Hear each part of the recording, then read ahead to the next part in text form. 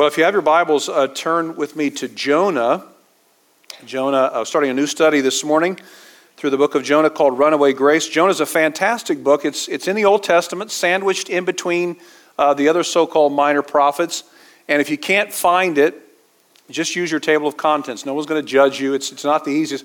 I put a little sticky note in there for myself, so I'm up here fumbling around trying to find it. It's a short book, but it's a very powerful book that we're going to look at over the next 5 weeks or so. Jonah represents one of the best-known stories of the Bible. And I guess if we did a word association game with anybody, you know what that is. You say a word, and you ask the other person to say exactly what comes to their mind immediately without sort of filtering it or whatever. If we tried a word association game with Jonah, regardless of who we tried it with, if I said Jonah, the other person would most naturally respond with what? The whale, right? So it's known for Jonah and the whale. That's the way that it's known. But here's the thing. The whole fish swallows man part of the story is actually barely even tangential to the point of the story. It has very little to do with the actual story. Because we can get lost in questions like, what kind of fish was it? We're not actually told it was a whale. What kind of fish was it? How big is a whale's belly? And what were Jonah's surroundings like in the whale's belly? Personally, I envision Jonah's time in the whale to be something a little like this. You can see, I think there's probably, there's a hot tub there, there's a pool, so there was extra space. But we don't really know, what was it like in the belly of a whale? Who knows? We can't really say, but the more time we spend speculating on that, the easier it is for us to actually miss the point of the book. One commentator calls Jonah probably the best known yet least understood book of the Bible. Pastor and author Sinclair Ferguson writes, Jonah is not a book about a great fish. It is really a book about God and how one man came through painful experience to discover the true character of the God whom he had already served in the earlier years of his life. So Jonah is actually a book about God, the nature of God. More specifically, the book of Jonah is a story that reveals to us the stunning nature of God's grace. Let me ask you a question. Have you ever been surprised by grace? By being the recipient of mercy? When you expected to receive anger, frustration, condemnation, rejection, harshness, and instead you received kindness, love, tenderness, warmth, and it kind of shocked you. It was so different than what you expected. Can you remember an instance like that in your life? When you were absolutely sure that the response of the person toward you was going to be one of vitriol, one of punishment, one which was him lashing out at you. Well, maybe you could say that's actually what you deserved. But the response was undeserved kindness. There's power in that, isn't there? Maybe you remember in your childhood breaking a cherished vase. Maybe you were told in your house, like I was, look, don't throw the football in the house. But I couldn't help it. I was working on my 3-step drop and my 6-step drop, and I was throwing the football around. Maybe you remember breaking a cherished vase in your house, and you expected to receive just anger, but instead there was tenderness. Maybe you recall secretly borrowing your brother or sister's shirt and getting a stain on it. Leaning against a freshly painted door in your dad's new Nike pullover. I know that's happened to at least one person in here. Maybe when you were a teenager, you wrecked your dad's car, and when you told him, you got love when you expected judgment. You got kindness when you expected anger. I remember growing up in my neighborhood, we played football in the street, and each lamppost represented an end zone. And one day we were playing, and I was quarterback, and I threw this tight spiral, and it went over one side of the car, and it came down at such a trajectory that it shattered the rear view mirror on the other side. I mean, it sounds like a geometric impossibility, but that's what happened. It went over the car, it came down, it shattered the rear view mirror on the other side, and I went to tell my neighbor Jeff. I was trembling, seriously. I was probably 13 or 14. Jeff was a muscular guy, one of the most buff guys on our street. And I went to tell him, and he said, hey, don't worry about it. Don't worry about it. It's okay. These things happen. I couldn't believe it. Having spent a lot of time in South Africa over the last 15 years, I love the story of Officer Vanderbroek and a 70-year-old South African woman who absolutely shocked a courtroom. After committing some heinous crimes in South Africa during the apartheid era, Officer Vanderbroek stood in court confronted with killing the 70-year-old woman's teenage son. 18 years old when this officer shot him at point-blank range. And then, to the celebration of the officers around him, he burned this teenager's body, again, while everyone else celebrated and danced. Now he's standing in court facing the mother of the young man whose life he took so prematurely. And after hearing the officer's confession, declaring his guilt, admitting his guilt, a member of the South Africa's Truth and Reconciliation Commission turned to the woman and asked, so what do you want? How should justice be done to the man who so brutally destroyed your family? And the woman looked directly at the officer and said, I forgive you. The only thing I ask, she said, I would like for you to come to my house twice a month and spend a day with me so that I can pour out on you whatever love I still have remaining in me. I have no one else to give a mother's love. When the officer heard this, he fainted, literally collapsed to the floor, and the entire courtroom began singing Amazing Grace. Can you remember a situation where you've experienced grace? Where you've experienced mercy? Can you remember what it did to you? There's power when we know that we deserve to be held accountable. We deserve to be punished. But we get love instead. There's tremendous power in grace. And that's what this book is about. We're going to cover the first 4 verses this morning. Let me start by reading Jonah chapter 1, verses 1 and 2. The word of the Lord reads this way. Now the word of the Lord came to Jonah, the son of Amittai, saying, Arise, go to Nineveh, that great city, and call out against it, for their evil has come up before me. So the word of the Lord comes to Jonah. But who's Jonah? Well, we don't know a lot about Jonah. We know he was a prophet from the land of the northern kingdom, some 800 years before Jesus came. According to 2 Kings 14, we know that he had a prophecy to give in the days of Jeroboam II. So this is roughly in the late 790s, say, BC. Jonah was a contemporary of Hosea and Amos. You've probably heard, you certainly heard of those other 2 prophets who have their own books in the Bible, so to speak. But Jonah was one of the rare prophets, actually, who had the privilege of conveying good news to his fellow people and seeing that good news materialize. In the middle of the kingdom, which was actually doing terrible evil in the sight of God, Jonah comes into Jeroboam's courtroom and says, God will restore the boundaries. You will have unprecedented expansion. Jonah prophesied again during peaceful times in the northern kingdom. And again, that's about all we know. We know, as I just read, that he was a prophet from Gath-Hepher, which was about 3 miles from Nazareth. He was an Israelite. His father was Amittai.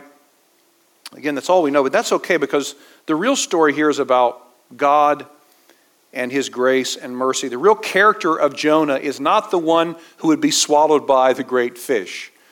The real character is Yahweh, the covenant-keeping God of Israel. Now look at verse 2 again. Arise, Jonah is told. Arise, go to Nineveh, that great city, and call out against it. Now here's the first thing we see about God here, which is going to set the stage really for the rest of the book, and even we could say for the rest of the New Testament, or for the New Testament which would follow. It's this: moved by his mercy, our God is a sending God. The sending nature of God runs throughout the Scriptures. In fact, the Bible is replete with examples of people who have been sent by God. Remember, you go all the way back to Genesis chapter 12, and you have Abram who's really doing pretty well on his own. There's no indication that Abram is filled with wanderlust, that he wants to know what's happening in the eastern part of the world. He seems to be doing fine. And yet God appears to Abram, and he says in Genesis 12, "Go from your country and your kindred and your father's house to a land I will show you." So Abram, he's as far as we know, he's an idol worshiper in the land of Ur. God calls him and he sends him out so that all the peoples on the earth will become aware of, be introduced to this true living God by way of Abram's descendants. He changes his name to Abraham. He's sent out by God. And then later we see the prophets. They were a bit of a wandering bunch. They're going in different places, sent by God to various nations to warn the people of their rebellion and call them to repent. God's sending out his emissaries, his ambassadors. And of course, the preeminent example of God's sending nature is God sending his Son. In the New Testament, in John's Gospel alone, more than 40 times Jesus is described as being sent. God the Son, who eternally existed in perfect inter-Trinitarian harmony with God the Father and God the Spirit, enjoying the confines of heaven, came into the world. Why? Because he was sent by God. He was sent by God. God sends his Son on mission as an expression of his love to rescue a lost people by his life, death, and resurrection so that all who believe on him can be reconciled to that very God and made right with him. God sends his own Son. And then in John 20:21, Jesus says, "As the Father has sent me, I am sending you." God sent Abraham, then God sent the prophets to tell the world about who he is. Then God sent Jesus as our rescuer, our redeemer, our savior. And then now God has sent us. A friend of mine, Larry Osborne, who's an author and pastor down around San Diego, has written extensively on this. He says very pointedly, Jesus gave us a mission. It's crystal clear. It's not the least bit ambiguous. We are to make disciples among all nations, baptizing them and teaching them to obey everything he commanded. To do that, we have to align and constantly realign ourselves towards the task.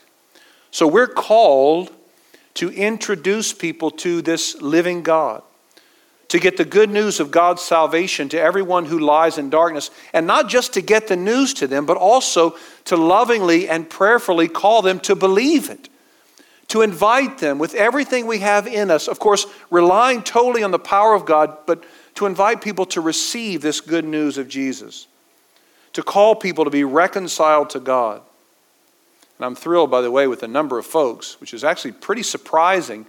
Consider the size of our church here in North Alabama, the number of folks from this very church that God has called to other parts of the world. And I pray that he would send more people, maybe one of my sons, one of my daughters, to be his ambassador, to share the good news. And by the way, even if you don't go overseas, you still have been sent by God. God sends us on mission. We're on mission. To be reconciled is to be a minister of reconciliation. To be a disciple is to be a disciple maker. To follow Jesus means to embrace his mission.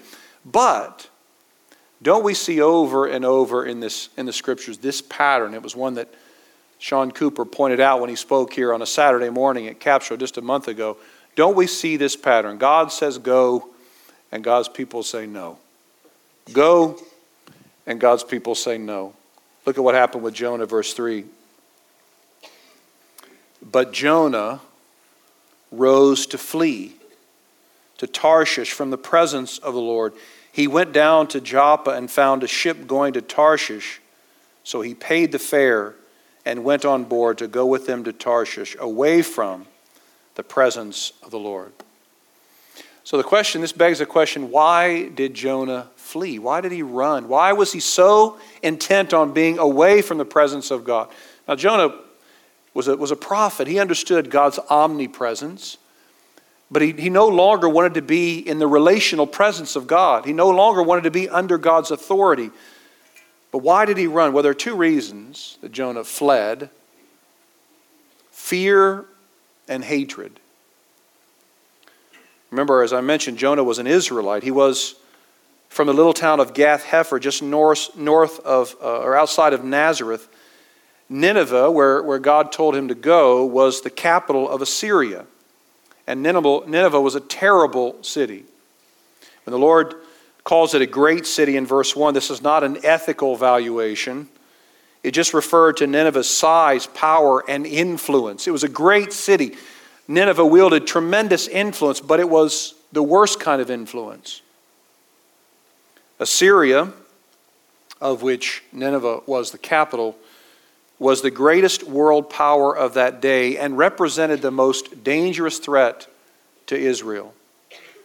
And Assyria was probably the most evil nation in world history up to that point. Now, I'm going to get a little PG-13 here for just a moment, but I have to in order for us to understand a little bit about what Nineveh was like and what Assyria was like. One historian reports this about Assyria. When Assyrian kings defeated a neighboring country, they would keep count of the number of corpses and the number of skulls that cover the ground, bragging about that total. The emperor Shalmaneser III was particularly known for his cruelty, even making plaques, engraving plaques which described the way he would dismember and decapitate his enemies. Now get this, this is about as graphic and really evil as it comes. Sometimes the Assyrians would cut off both legs and one arm of their enemies so that they could mockingly shake hands with them while they bled to death. Just shows you just how hateful. They would kill the father of a family and then force that dead man's wife, the mother of his children, to walk around town with the father's head on a pole. Now I could go on and on. I won't. It only gets worse. But I say all that to let you know how perverse and inhumane the Assyrians were known to be. And Nineveh was the capital of Assyria. So on one level, Jonah was afraid. He didn't want to go to Nineveh because he knew about the evils therein. How could he not be? In fact, asking Jonah to go to Nineveh and call the Ninevites to repentance would be like asking a Jewish rabbi in New York City in 1941 to go to Berlin and call the Nazis to repent. It was a notion that would strike fear, of course, in anyone. So one reason that Jonah said he got up and he fled from the presence of the Lord was fear. The other reason was hatred. Israel hated the Assyrians. Jonah hated Nineveh and the Assyrians. He hated what they stood for. He hated the way they treated the neighboring nations. He hated everything about them. In fact, he hated them so much that he didn't even want them to repent. The real reason that Jonah refuses this assignment is because he knows something about God's character. Jonah knows that God will be gracious to these evil, hateful, immoral, and idol-worshiping Ninevites. He knows that God will forgive them if they repent. And Jonah, he can't stand the thought of someone he hated so deeply repenting and turning to the Lord. In fact, and I say this carefully, not glibly, Jonah hated the Ninevites so badly that he would rather have seen them go to hell than turn to God in repentance. Here's what Jonah realizes so deeply but cannot accept. It's our second point. God's grace for the outsider is uncomfortably extravagant. Now think about it this way. Assyria in the 8th century BC was as evil as Nazi Germany. Assyria was as wicked and evil as ISIS. In fact, one historian writes, Assyrian history is as gory and blood-curdling as any history we know.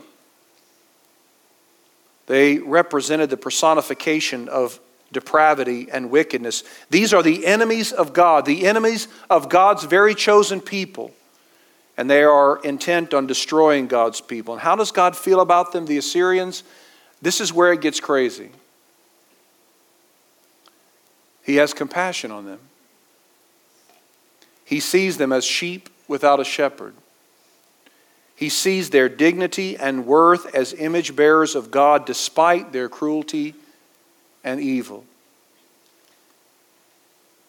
His desire, God's desire, is to see them restored. You say, well, verse 1 says that Jonah was instructed to go to Nineveh and call out against it because of their evil. That's true. What happens when God sends a prophet to call out against a city? What is it? It's a warning. It's a warning. And what is a warning? An opportunity to repent. It's why when you'll be out in the supermarket or in a restaurant and you'll see a parent say to a child, they'll start counting from 1 to 5. 1, 2, the kid doesn't do anything. 3, the kid doesn't do anything. 4, the kid does, and then by the time they get to 4.5, the kid does something, right? It's a warning. It's a warning. Now is your time to repent. I don't want to spoil it for you, but if you've read Jonah, you know that the warning actually led to their repentance. Now, I say that God's grace is extravagant because God's heart for broken people, for sinful people, is shocking. I say that it was uncomfortably extravagant because it's a bit unnerving when we think that God would actually lavish His affection, that He would actually call these people to repent. I called this series Runaway Grace because that's what it seems like to us. God's grace has gotten out of control. Should people this evil, should people this wicked, as evil as the ancient Assyrians, be offered the opportunity to repent? Now, there's a lot of wickedness we see in our world. A lot of God-hating, sexually perverse, idolatrous people in our world. People who do evil behind closed doors. People who abuse children. People who steal from the poor. People who rape helpless women. People who traffic and sex slaves. People who embezzle money, people who cheat on their spouses repeatedly, people who produce pornography, people who terrorize Christians. Should those people, in the list I just mentioned, should they be told about God's grace? Should those people be called to repentance and faith? Should those people be invited to turn to the Lord? Several years ago, my teenage son came home from school. He was all fired up and angry, pacing about the house. I said, what's wrong? He said, well, we had oral presentations this afternoon in class, and one person in the class did a report on the abuse of the elderly. He said, Dad, I couldn't believe some of the things I was hearing. He said some of elderly folks in their 80s, 90s, triple digits, whatever it is, they're being totally neglected. Said they're being slapped, ridiculed. This guy told a story about an elderly person being pinched. He was beside himself. He woke up the next morning. I saw him at breakfast. He said, I couldn't sleep at all, just thinking about this terrible abuse. Should we proclaim the gospel to those abusers? I read an article in a New York magazine a few weeks ago about the rise of pedophilia among Roman Catholic priests.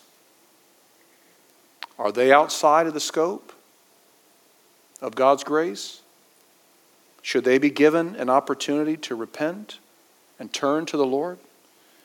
If the Ninevites, if the Assyrians, the sworn enemies of God's people, dead set on destroying the people of God, are so important to God that He sends His best known prophet to them to call them to repent, then no one is beyond the power of God's grace, and no one should ever be written off by us.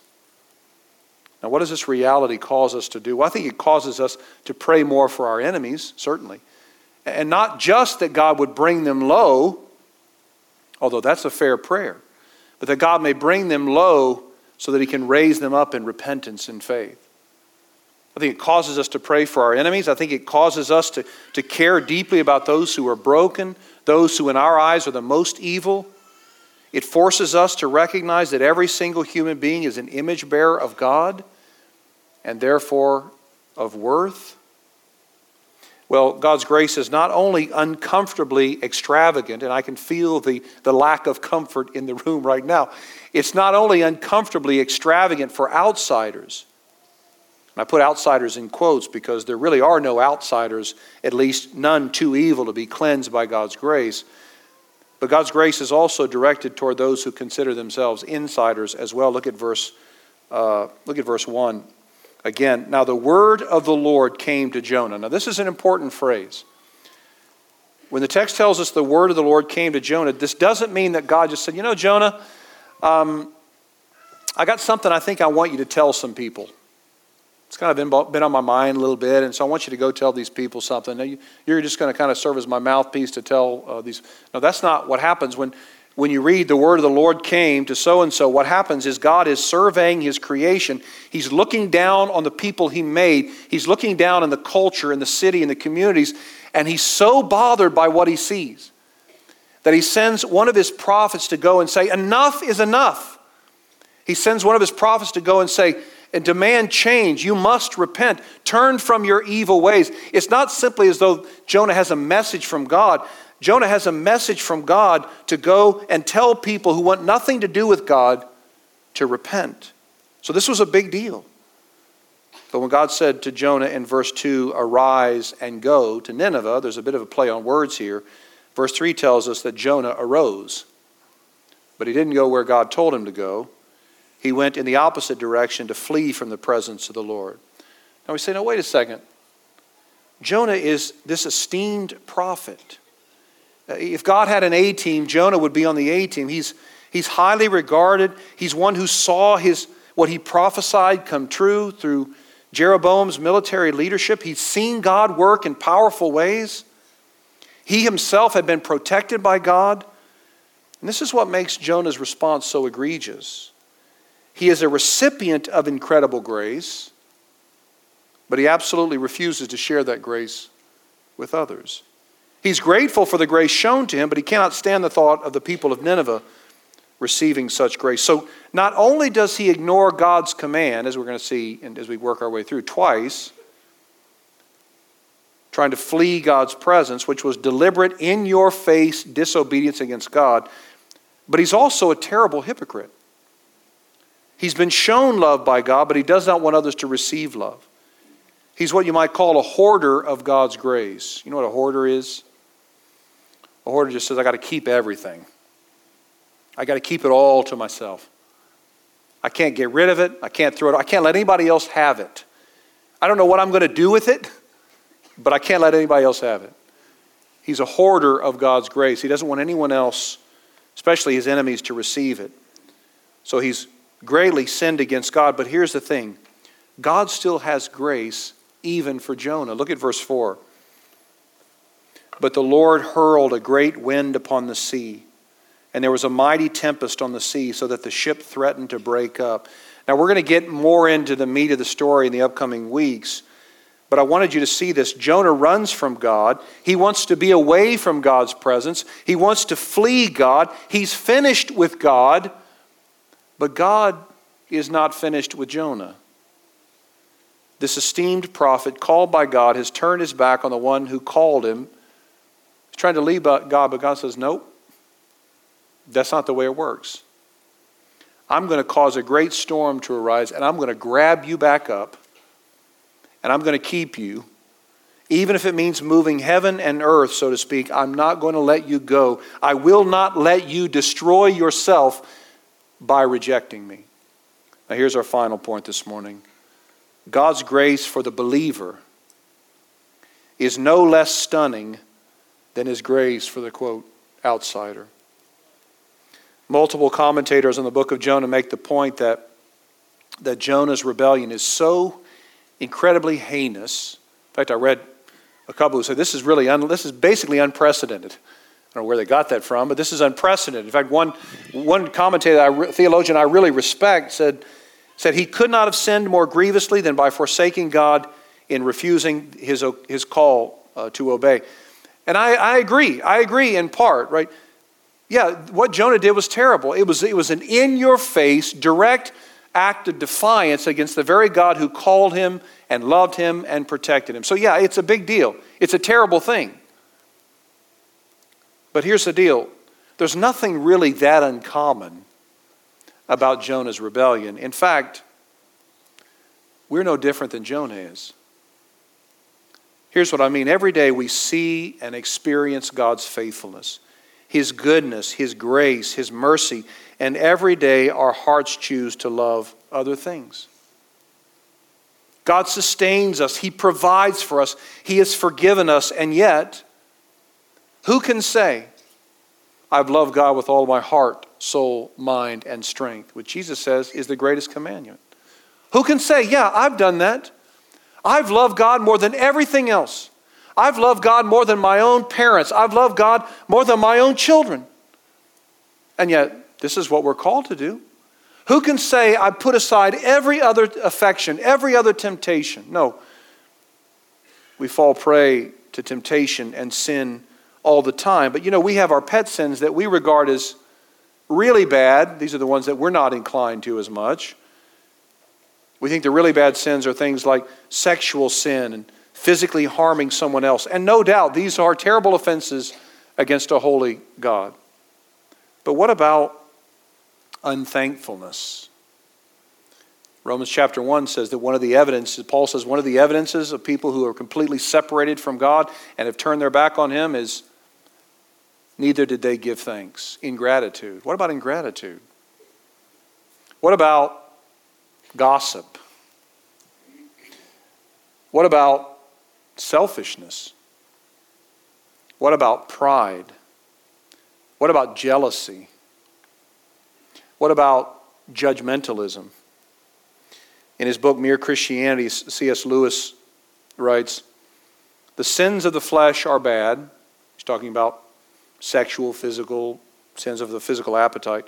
But they are the least bad of all sins. All the worst pleasures are purely spiritual. The pleasure of putting other people in the wrong, of bossing and patronizing, spoiling sport, backbiting, the pleasures of power, of hatred. Do we not commit these sins all the time?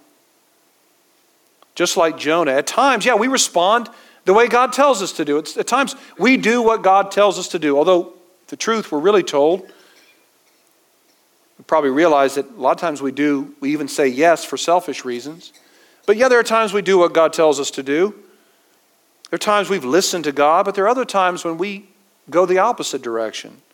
If not geographically, at least in our hearts. But just like He did with Jonah, God keeps pursuing us, working and wooing, sometimes quietly, sometimes in the privacy of our own prayer life, and sometimes by causing a major tempest to arise. God keeps coming after us and pursuing us, only instead of pursuing us with a threat, instead of coming after us with a promise of judgment, God pursues us with a reminder.